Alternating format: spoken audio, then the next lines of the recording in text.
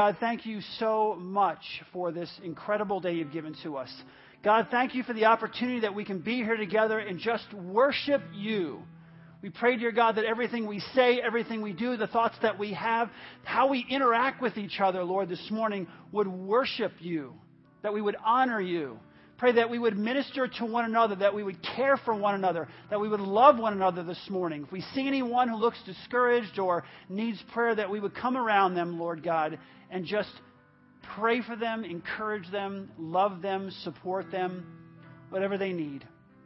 We are the body of Christ, and so we come together to worship you and to love each other. In Jesus' precious and holy name we pray it. Amen. Our sermon, I have a couple of quick updates here. First, if you're in high school or junior high, next week David's going to be talking about are there errors in the Bible? And you don't have to go because I'll just tell you, unless you wrote something in it that's wrong, no. So you can, no, just kidding. Next week, that's what he's going to be talking about. If you are in high school or in junior high, you definitely want to be a part of that. Love apologetics. Your friends will be asking you these kinds of questions, so you need to know the answer. A couple other quick things. If you would, take out your family news bulletin. Inside there's the Walk for Water. Make sure you read that. We got the men's retreat going on. If you're a man, you need to be at the men's retreat. If you're a man. You know what I'm saying, too. Okay. I don't know what I'm saying, so I hope you do. So be there at the men's retreat, October 19th and 20th. And then start thinking about the Harvest Party, the Harvest Festival. Every year this thing's amazing, and this year it's even better. So everyone, every age is invited. Make sure you invite your friends and your neighbors and your coworkers. It's just a blast. We have a lot of stuff going on. The Harvest Party starting, it's on October the 10th from 6 to 8. So make sure that you take the time to mark all those things down in your calendar. One last thing. It's the 5th Sunday. Our staff has been growing. Our activities and events and Bible studies and everything else have been growing. And with new staff comes a little bit more financial need, because there's a lot of things that they can use to be more effective in their ministry. And we are on a tight budget. So I just want to encourage you this morning to remember your giving. There's envelopes in your seat right in front of you. So dig deep, brothers. I'll do that kind of stuff if I need to. But if you would, we don't pass around the offering plate here. But I want to encourage you to maybe give a little bit extra, because I want to make sure that the staff has everything they need to do the job that God has called them to do. And they are doing an amazing job. We have the most incredible staff of people, my friends. You can be so proud of them. From the children's ministry people, the youth ministry staff, the adult staff, they work so hard and do such an amazing job. And I'm not kidding you. It is such a joy to be a pastor in this church and to have the type of staff that we have. I was just saying around me, I absolutely love them, and they're doing an incredible job. So I want to make sure as the body of Christ we're supporting the things that they need, not just want, the things they need to be more effective in their ministry. So please consider that this morning. Have you ever noticed that most people are not very good at conflict resolution? You ever notice that? No, maybe it's just me. They're not very good at conflict resolution. Unlike Paul, who seems to really have no problem at all with conflict and dealing with conflict or dealing with other problems that come up in his life.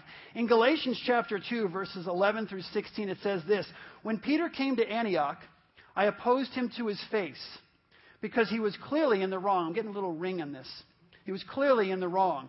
"Before certain men came to James, he used to eat with the Gentiles. But when they arrived, he began to draw back and separate himself from the Gentiles because he was afraid of those who belonged to the circumcision group.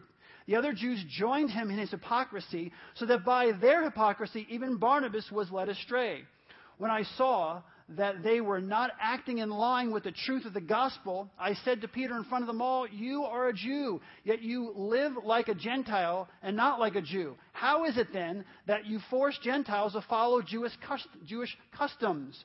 We who are Jews by birth and not Gentile sinners know that a man is not justified by observing the law, but by faith in Jesus Christ. So we too have put our faith in Christ Jesus, that we may be justified by faith in Christ and not by observing the law. Because by observing the law, no one will be justified."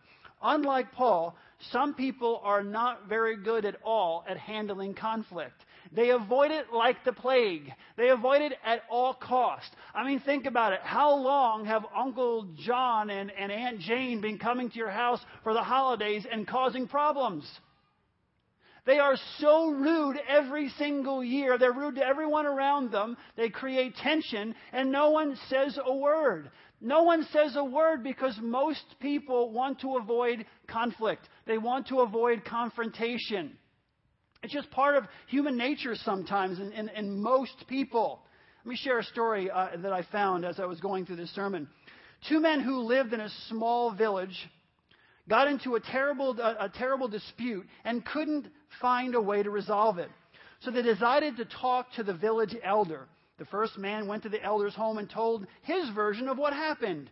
When he finished, the elder said, "You are absolutely right." The next night, the second man called on the elder and told his side of the story. And the elder responded, "You are absolutely right." Afterward, the village elder's wife scolded her husband. "Those men told you two different stories, and you told them that they were absolutely right. That's impossible. That's impossible. They both can't be absolutely right." And so the village elder turned to his wife and said, "You're absolutely right. You're absolutely right." People do not like to deal with conflict. They want to avoid it. They don't want it as a part of their lives. It's just something, I think in an early age we all we see it happening, and we know it conflict seems to get us in trouble. We're always the ones getting into trouble, or it makes me uncomfortable or whatever. But we try to avoid it. We're continuing our series, What Would Jesus Tweet? And this morning I want to talk about the growing tendency to use social media to resolve conflict. The growing tendency within the church or outside of the church to use social media to resolve conflict.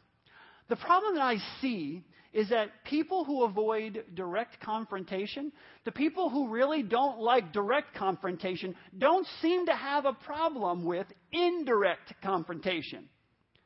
People, just forget online. Some people, they're just, they don't mind. They don't want to say it to a person's face like Paul said to Peter, but they don't have a problem with being passive-aggressive or saying it behind someone's back or whatever the case may be. And I think the reality is this new online world offers great cover and opportunity to do just that, to be indirect in our confrontation. It is a great way. It has created a wonderful way for people to cover up, and it creates a great opportunity for us to be indirect in our conflict resolution. So let me share some ways that we misuse social media in our conflict resolution. Some of the ways, I'm going to give you 3 ways that we misuse it. Number 1, we leak it out. We leak it out. We don't go directly face to face with the person. We leak it. We let it leak out. A few years ago, I had 3 people call me in one day and say, "Do you think so and so is upset with me? Do you think they're mad at me? Do you think they're angry with me?" And I said to the first person, "Why would you think that they're angry with you?" They said, "Well, have you read their post?" And I said, "No, I haven't read their post." So I got online and read their post, and he said something like, "Pray for me," or "Tomorrow's going to be a tough day," or something, because I have to confront a friend, or I have to confront someone. And here's what happens when people do that. You've got 200 or 500 or 1,000 friends wondering, "What? Is it me?" 3 of them called me, so it was a whole bunch more wondering, "Is it me? Is it me?" And then what's the second thing they wonder after the day goes by? What are you wondering if it wasn't you? What are you wondering? Who was it? Right. So first, is it me? And then who was it? Now you're in the conversation. You're in a conversation you should not be in because someone kind of leaked it out there. And we do that not just on Facebook or through other social media sites or tweeting or whatever else. We do that in everyday life in different ways as well. But I'm just talking about how we leak it out by saying something like that. Here's the issue. When you leak it out, you cause tension. You're creating tension and doing the opposite of what Matthew 18 teaches us to do as believers in Christ. People all the time say, how do you handle conflict? The Bible is very clear on how we handle conflict. There's a lot more passages, but Matthew 18 is kind of a foundation for us. In Matthew 18, 15 through 17, it says this: if your brother sins against you, go and show him his fault just between the two of you. So you start out one-on-one, not leaking it out to a whole bunch of other people, one-on-one. If he listens to you, you have won your brother over. But if he does not listen, take take one or two others along, so that every matter may be established by the testimony of 2 or 3 witnesses. If he refuses to listen to them, tell it to the church.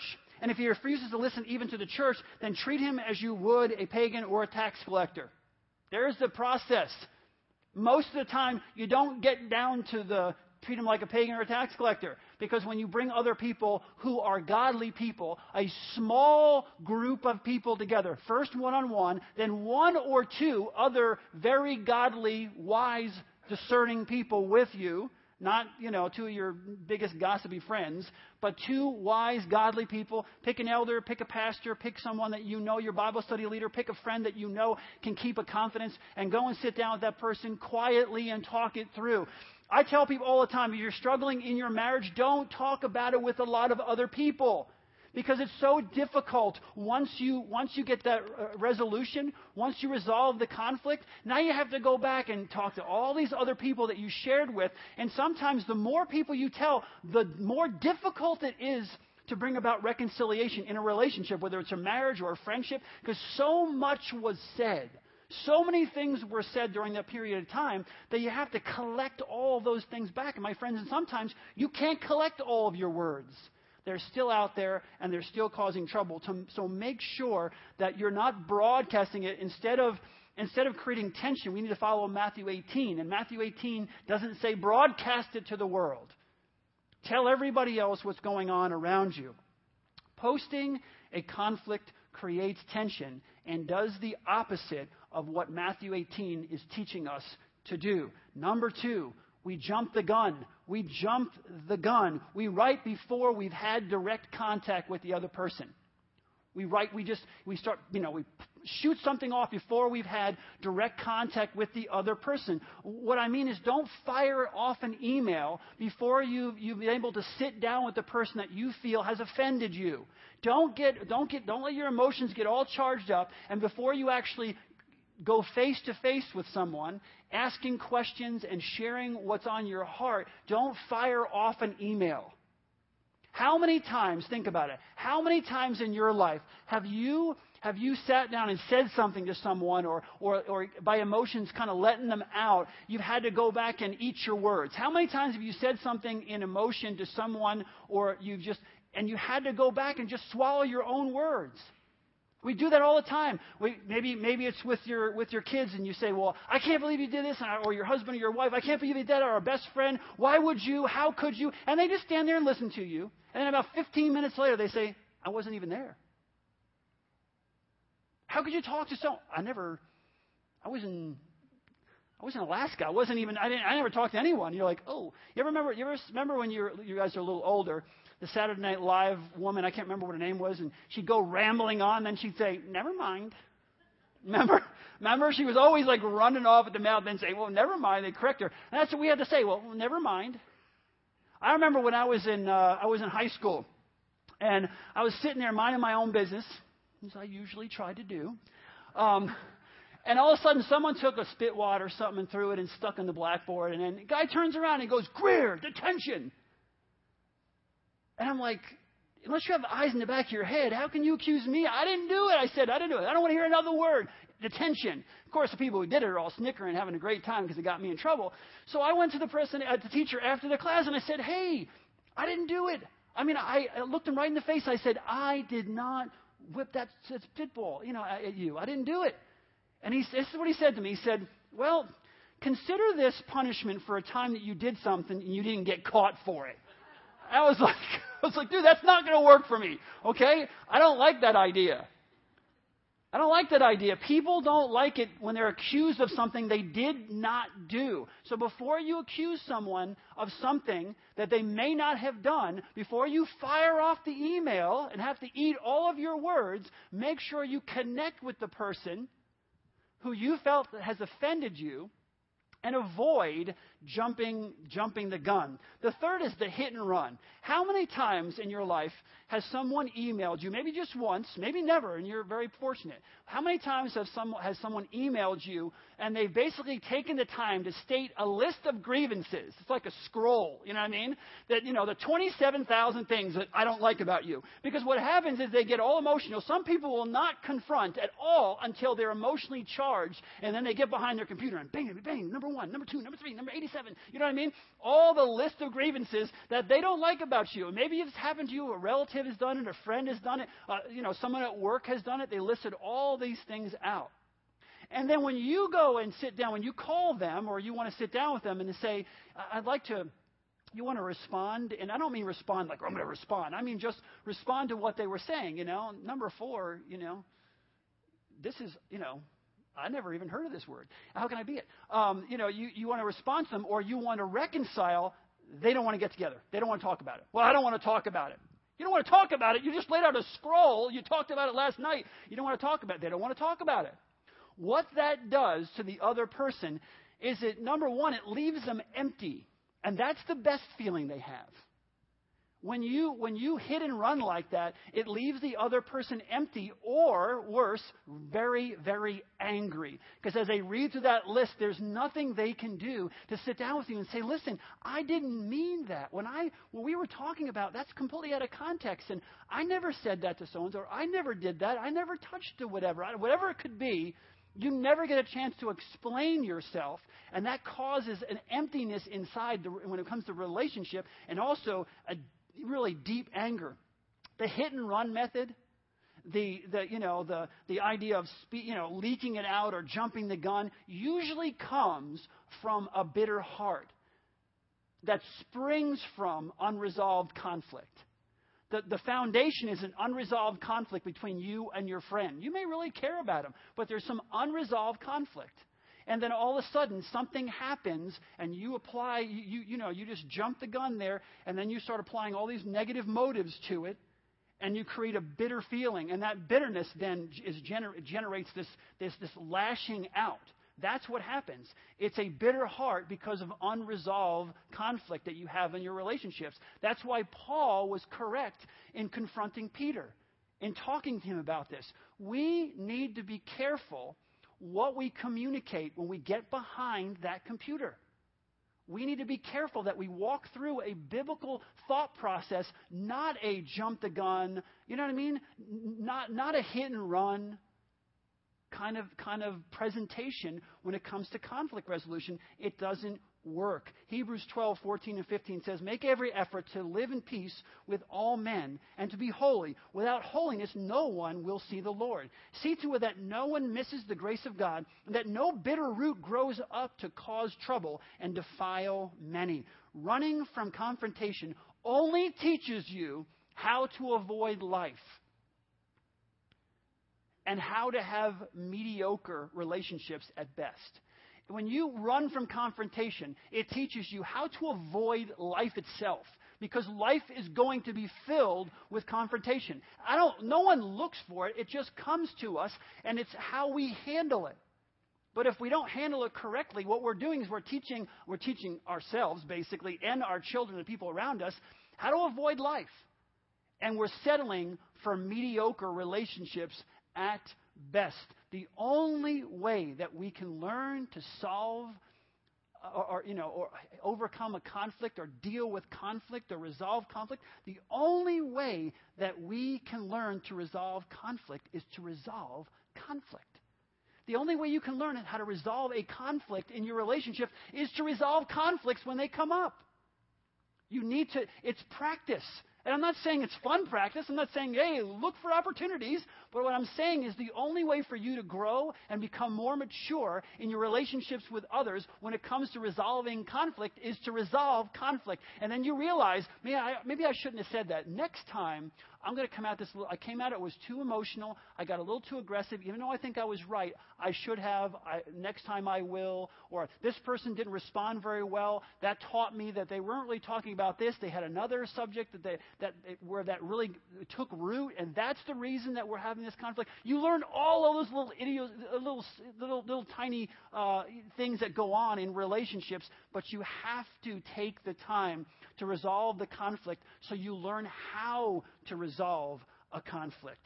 Now, what I'd like to share is two main reasons why people use these tactics to avoid conflict. Why do we do these three things? Well, number one, and the biggest reason, is fear. It's fear.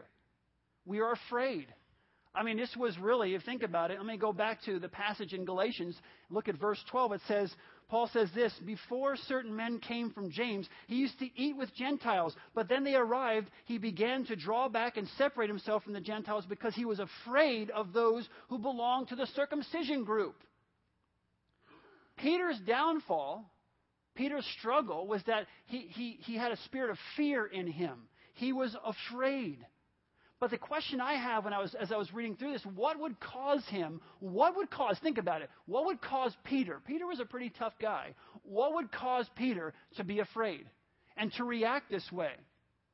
Well, it could have been that he was concerned about how that group of people, the Jews that were coming in, how they would have felt about him. That maybe they would have looked down on him. Maybe he would have lost some of his influence. They were going to think less of him. It is a very powerful thing.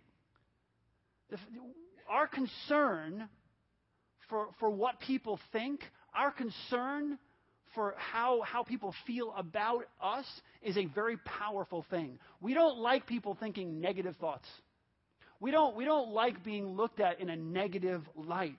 It is very powerful. The fear of what others might think is a powerful influence in our lives. But Peter, I think what happens sometimes, even if you're a spiritual giant, you get lost sometimes in your own humanness. And that classic fear of man begins to seep into your life. Peter had forgotten his Old Testament. In the Old Testament, it tells us, the Lord is my light and my salvation. Whom shall I fear? The Lord is the stronghold of my life. To whom shall I be afraid? Psalm 27:1. He had forgotten about that. In 2 Timothy 1:6, it says, therefore I remind you, we have to be reminded to stir up the gifts of God that is in you through the laying on of my hands. For God has not given us a spirit of fear, but of power, of love, and of sound mind.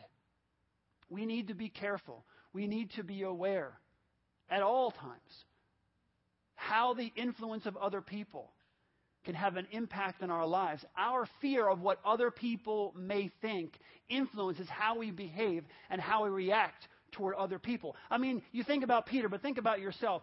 Haven't you ever had a friend, maybe when you were younger, who you liked them, but your other friends were like, man, that person's a nerd. They're so geeky. They're such a this or whatever. How can you hang around with them? And you said things like, well, I feel bad for him, or I don't really like him. I just feel like, my mom told me I had to be his friend because he's friends.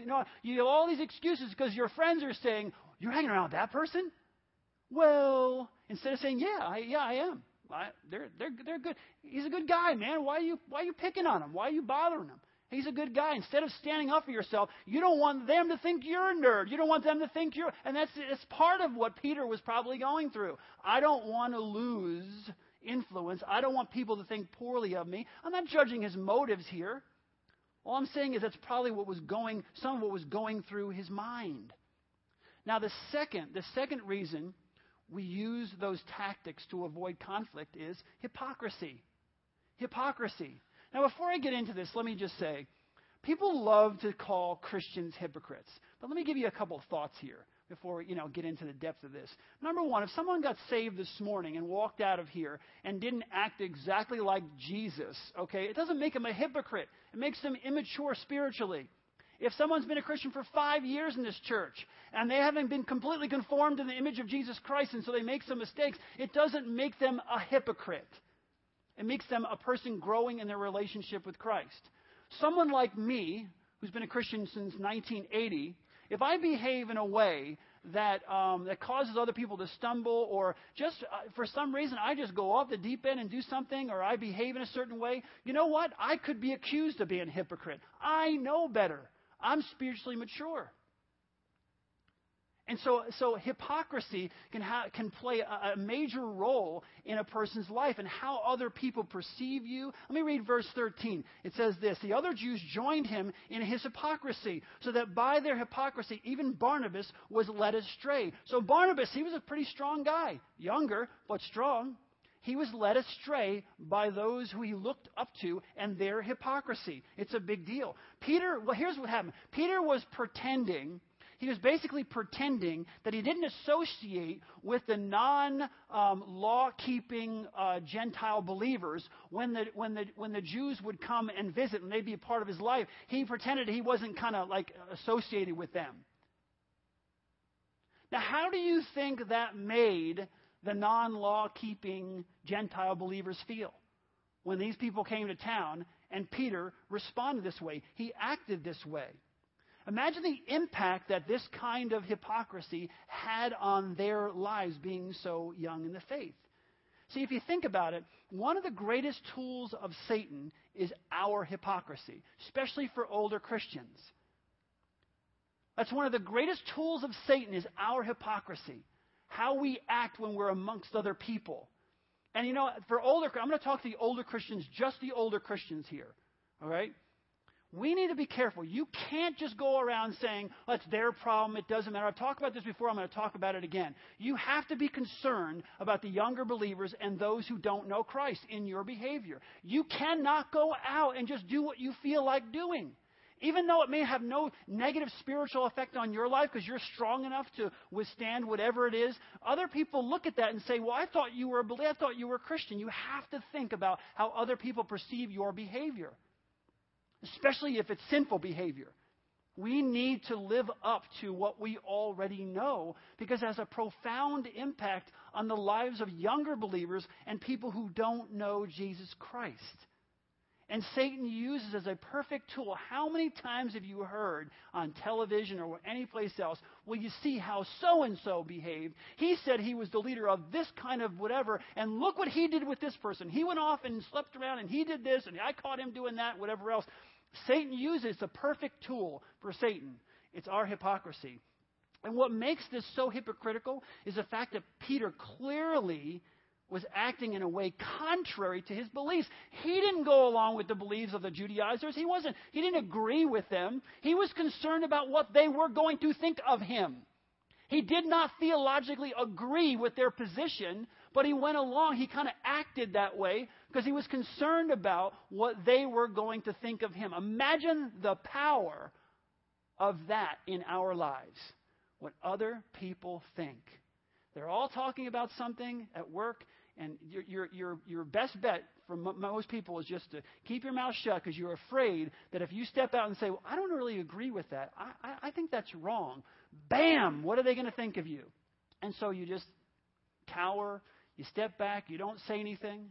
It is a powerful influence in our lives. How often, my friends, do we go along with, just in the world in general or online, with something that someone has said because we don't want them to think poorly of us, or we're afraid of what they're going to say about us if we don't go along?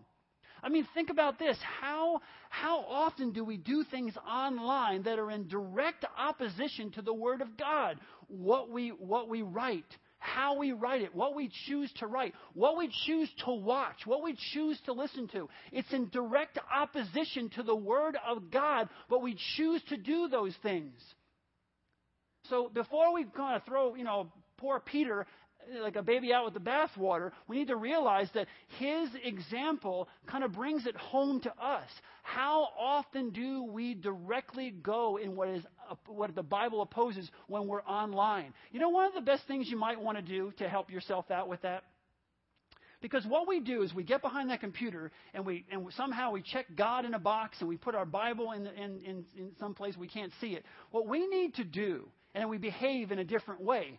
I think that the internet is one of the greatest tools of Satan to create hypocrisy in the Christian world.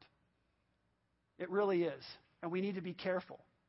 We need to be careful. One thing I think that you can do is maybe make your screensaver, the Bible opened up to a specific verse and highlight it or something. You know, some verse that kind of, when you go on that computer, it's in your face. It's the first thing you see. That might be helpful because it's, you know, I stand up here and say all these things, but I'm trying to give you ways to help you out of. So maybe the Bible becomes your screensaver, like an open Bible with a verse that is pulled out that pretty much says, hey, be careful as you enter into, you know, whatever you're going to do. The Bible is going to challenge you with that. So we got to be really careful as we live our lives and we get behind that computer. We're still followers of Jesus Christ. Okay, with the remainder of our time, what I want to do is use this Galatians passage to talk about the right way to resolve conflict. What is the right way to resolve conflict? Well, first, when it comes to resolving conflict, you need to make sure that you are loving. You need to be loving. You say, well, that's pretty simple. Yeah, pretty simple, but many times when it comes to conflict resolution, we're not loving. That kind of goes out the window because what happens? Our emotions take over. Don't allow your emotions to take over. Step back. Think of Philippians chapter 2. Think of it, which basically says, think of the other person before you think of yourself. Think of the other person better than yourself. You know, consider their interests and what's going on in their lives. So what we need to do is not allow our emotions to dictate our response. We need to allow the Word of God to dictate our response. And the Word of God says we need to be loving. In verse 11 it says, when Peter came to Antioch, I opposed him to his face because he was clearly in the wrong. So many people fear confrontation. Listen, but without confrontation, wounds fester and relationships deteriorate. And you know I'm right. Without some confrontation in a relationship over a period of time, wounds fester and relationships, they deteriorate. Some people also think that confrontation is mean. But what is meaner, my friends, to have a difficult conversation with someone or to end up hating them and not wanting to be around them? Long term, what is meaner, if we can use the word mean? See, we live in a culture where everything's politically correct, and sitting down with someone, maybe confronting them, is telling them that they're wrong or their behavior has hurt someone else or that whatever the case may be, that's mean. That's not mean. What's mean is talking behind someone's back. What's mean is hating someone. What's mean is allowing a root of bitterness to grow in your life and have your life destroyed because you can't speak that out. That's what's mean. Not wanting to be around a person or making them uncomfortable in every social situation you find them in because you haven't sat down and had a conversation where you allow them to kind of speak their mind and say, hey, I didn't mean to do that, or maybe they want to repent, but you don't give them that opportunity because you never say anything. I say the latter is meaner. It's meaner. And Proverbs 27:5-6 says it really well. Better is open rebuke than hidden love. Wounds from a friend can be trusted, but an enemy multiplies kisses. How many of us, I'm 50, okay, and I'm going to tell you right now, I can't stand this any longer.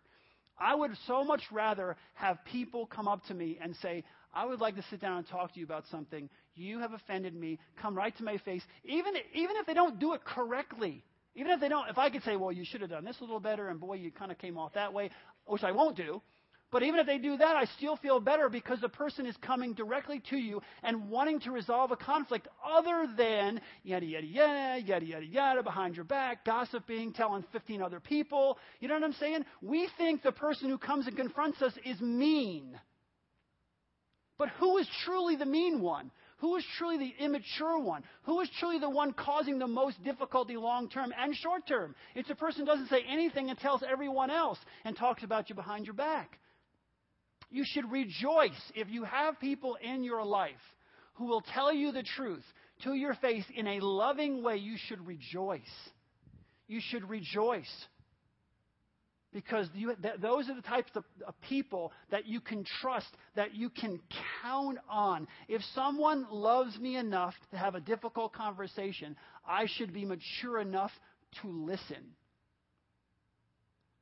I should be mature enough to listen. Proverbs chapter 15 and verse 31 says this: "He who listens to a life-giving rebuke will be at home among the wise." Paul, in love, went to Peter's face and shared what was on his heart in a way that was appropriate. That is loving. Didn't go around and tell all the other people in the church. He went to his face and talked to him about it. That is the loving thing to do. Second, when you need to confront someone, you need to be truthful.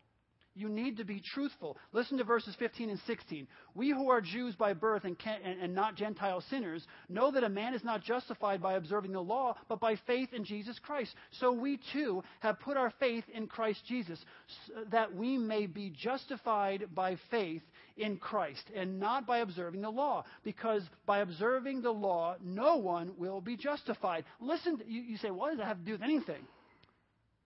Peter, the way he handled this, Paul went to Peter and reminded Peter of the truth that he already knows. What a great thing to do. Paul goes to Peter and reminds Peter of what Peter already agrees with and already knows. What a great way to deal with someone. Someone does something as a Christian, and you know that it's not right, and you come to them in love, and you lay out, not a holier than thou. I'm not talking that. I'm talking in love. You lay out the truth of that person and say, when we were in the locker room, and everybody was cutting up and everything, you told that joke was really gross. Okay, it was demeaning. It was really, really gross. The Bible says, no coarse joking to come out of our mouths, unwholesome talk or coarse joking. And you just lay that out to the person. Maybe they never read that. Maybe they never really saw that clearly. And you tell them, well, here's what it says. Let not be any coarse joking. And the person says, oh, man, when I was a baby Christian, I loved the Rangers, the New York Rangers hockey team. My favorite player was Nick Fotiu. Nick Fotiu scored 1 goal a year if he was lucky, okay? Because he was a Golden Glove boxer on skates. And every time there was a problem, they'd send Nick Fotiu on the ice and they'd get into a fight. And before I was a believer, that was the greatest thing in the world. Nick Fotiu, oh man, I love Nick. I don't care how many goals you scored. He was my favorite player.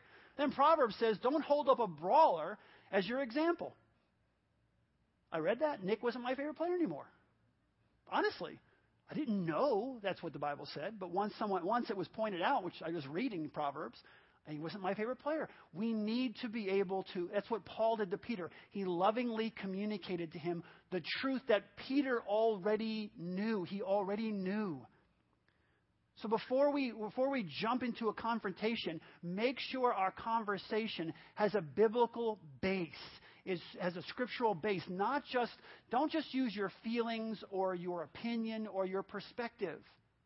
That's what we do. We emotionally go into confrontation with how we feel and our opinion and our perspective on the whole matter. And don't get me wrong, your feelings really do matter. They really do matter. And that's why you're going to go and share your feelings with that person. But do it in such a way that you bring Scripture, that there's biblical wisdom in your presentation. Remember what it says in 2 Peter 3:16? It says this: all Scripture is God-breathed, and it's useful for teaching, rebuking, correcting, and training in righteousness. All Scripture is God-breathed and useful. Look at the words: teaching, rebuking, correcting, and training. That's what they're used for. There's nothing wrong with us as believers in Jesus Christ going one-on-one with each other and pointing something out in a loving way, speaking the truth in love, because the Bible basically says that's what Scripture is. That's what Scripture should be used for. to help us grow in our relationship with Jesus Christ. But be careful not to go, man, I got to figure out, that person's completely wrong. I'm going to find something in Hosea that says so. You know what I mean? Don't pull things out of context to back up your point. And when you do have the Bible on your side, if you will, that you're correct, you can still present it in a loving and graceful way. Make sure you don't come in with a hammer. Make sure you're not coming in to pound the person with the truth of God's Word and to point out how miserable they are and how now you're going to straighten them out. Remember, the goal is unity. The goal is reconciliation, to bring about unity. Scripture is sharp as a double-edged sword, and I have seen some people wield it like a surgeon to bring healing. And I've seen other people who know the Word of God better than you do wield it like a butcher and cause spiritual pain. That's what happens. Some of you have been spiritually abused in past situations with someone who wields the Word of God like a butcher. Not in love, not in truth. Their motives, all of that are completely off. We both know you all know what I'm talking about here. When we go to speak the Word of God and truth to people, we wield the Word of God like a surgeon to bring about healing. To bring about change and healing in someone's life and reconciliation and unity. Not like a butcher to spiritually abuse people with all the knowledge that we have. Last, third, when you need to confront someone, try to, like I just said, bring about reconciliation. When you need to have that confrontation, your number one goal in life is not, now I'm vindicated, now I've spoken my piece. No! It is to bring about reconciliation, to tighten that relationship. Listen to 2 Peter. Listen to what this says. 2 Peter chapter 3, verses 15 and 16. I love this. Bear in mind that our Lord's patience means salvation, just as our dear brother Paul also wrote with you with the wisdom that God gave him. He writes the same way in all his letters, speaking in them of these matters. His letters contain some things that are hard to understand, which ignorant and unstable people distort, as they do this other scriptures, to their own destruction. At the end, don't miss this, at the end of Peter's life, Peter doesn't see Paul as a rival. He sees him as a dear brother. As a dear brother. He recognizes his apostleship. And he points out that Paul's letters are inspired by God. People say, well, how'd they pick the books of the Bible? That's one of the reasons. That's one of the ways right there. Peter said that Paul's letters were inspired by God. They were dear brothers. At the very end, even though Paul went to Peter, you'd think if Paul went to Peter face to face, they didn't like each other anymore. Yeah, that's how it works around, in the world today. They don't like, someone confronts someone, they don't like each other anymore. That is not why we confront people. We confront to bring about reconciliation, that I can say, my dear brother. 25 years later, it's my dear brother. Listen to this man. He knows what he's talking about. He's a dear brother. God speaks through him. He's helped me so much in my life, and I have helped to point out things in his life, and I'm sure that's happened. I'm not saying I don't know, but as human beings, I'm sure there were times that they went back and forth and pointed out things in each other's lives that helped them become more like Jesus Christ. Confrontation in love and truth, in a spirit of humility and prayer, does not bring about division. It brings about unity. It brings about unity. And that's what we're all striving for, to be one in Christ, to love each other, to be reconciled to each other, to forgive each other, to support each other, to help each other grow in our relationship with Christ. That's why we point these things out. So we don't give Satan a foothold. We know that he wants to destroy the church. We know he wants to destroy your family. We know he wants to destroy all your friendships. And in 2 Corinthians, Paul says, don't give Satan the opportunity. We know he schemes. We know he's smarter than we are. Don't give him an opportunity to get a wedge in there and destroy your lives, because then you're going to focus on all the things that don't matter instead of the things that do matter. Listen, if you try, one little side note, if you tried to reconcile a relationship and it hasn't worked, don't give up. And I'm not talking about staying in relationships that are abusive. I want to make that really clear. But if you try to reconcile with someone and it hasn't worked, don't give up. In the confrontation between the stream and the rock, the stream always wins. Not because of its strength, but because of its persistence. We need to be persistent. We need to give people another chance. Some people, have you ever read the 5 forgiveness languages? You're asking for forgiveness and the person's not giving it. Maybe you're not asking it the way they receive forgiveness, the way they want to give forgiveness. You gotta understand people's nuances. So go back and read that book, The 5 Forgiveness Languages, then maybe try again to reconcile with that person. Maybe you're not communicating. Like for me, if you come to me and say, I'm sorry, you could have cut my foot off, and you come to me like 2 days later and say, hey, I'm really sorry. Oh, okay. Some people want to hear, I'm sorry because I took the chainsaw you told me not to take, and I was wheeling it around on a string, and, I'll never do it again. I'm sorry. Okay, as long as I'll never do it again. It's different ways to receive, people receive things, whether it's love or forgiveness. So make sure that you continue to give that a chance, to continue to try. The goal of biblical confrontation is reconciliation. In Colossians chapter 3, verse 13, it reminds us, bear with each other and forgive whatever grievances you may have against one another. Forgive as the Lord has forgiven you. Forgive as the Lord has forgiven you. Bow your heads with me, if you will, as we close here. This is tough stuff. Whether we're doing it online, communicating the wrong way online, or using the internet to try to solve things or to reconcile things, and we're not doing it in an appropriate way, or just in life, this is difficult. Asking for forgiveness, confronting someone who has hurt us. These are all difficult things. And God, we just pray that if we're going to continue to have a healthy church, and we want that, Lord, but if that's going to continue to have this healthy church we call Grace Chapel and to have healthy relationships, we need to follow these biblical principles, as difficult as it may be. Father, we don't want to hide. We don't want to shy away, because relationships are too important. Doing your work, serving you, furthering your kingdom is too important to allow these things to go on. I pray, dear God, that for each one of us, you would touch our hearts, and the next time, Lord God, that we get into a situation where we're frustrated with someone, that we have the courage to, in love, sit down with them and speak truth and try to bring about reconciliation. Teach us, Lord, how to do that. Train us to do that. And Father, if there are situations right now, even within the church, I don't know of any, but Lord, if there are any between individuals in the church, I pray, dear God, that in love and in truth and in grace, that we would be able to talk to each other, be honest with each other, and reconcile those differences. God, we want to serve you. We want to become more like you. We want to take care of orphans and widows. We want to lead people to Christ. We want to do all the important things that you've called us to do. And we don't want Satan to have a foothold. We don't want him to get in, Lord God, and drive a wedge between any of us. We are brothers and sisters in Christ. We are a family. We love each other. And Lord God, help us to strengthen one another by reaching out in love and sharing, Lord God, what's on our hearts.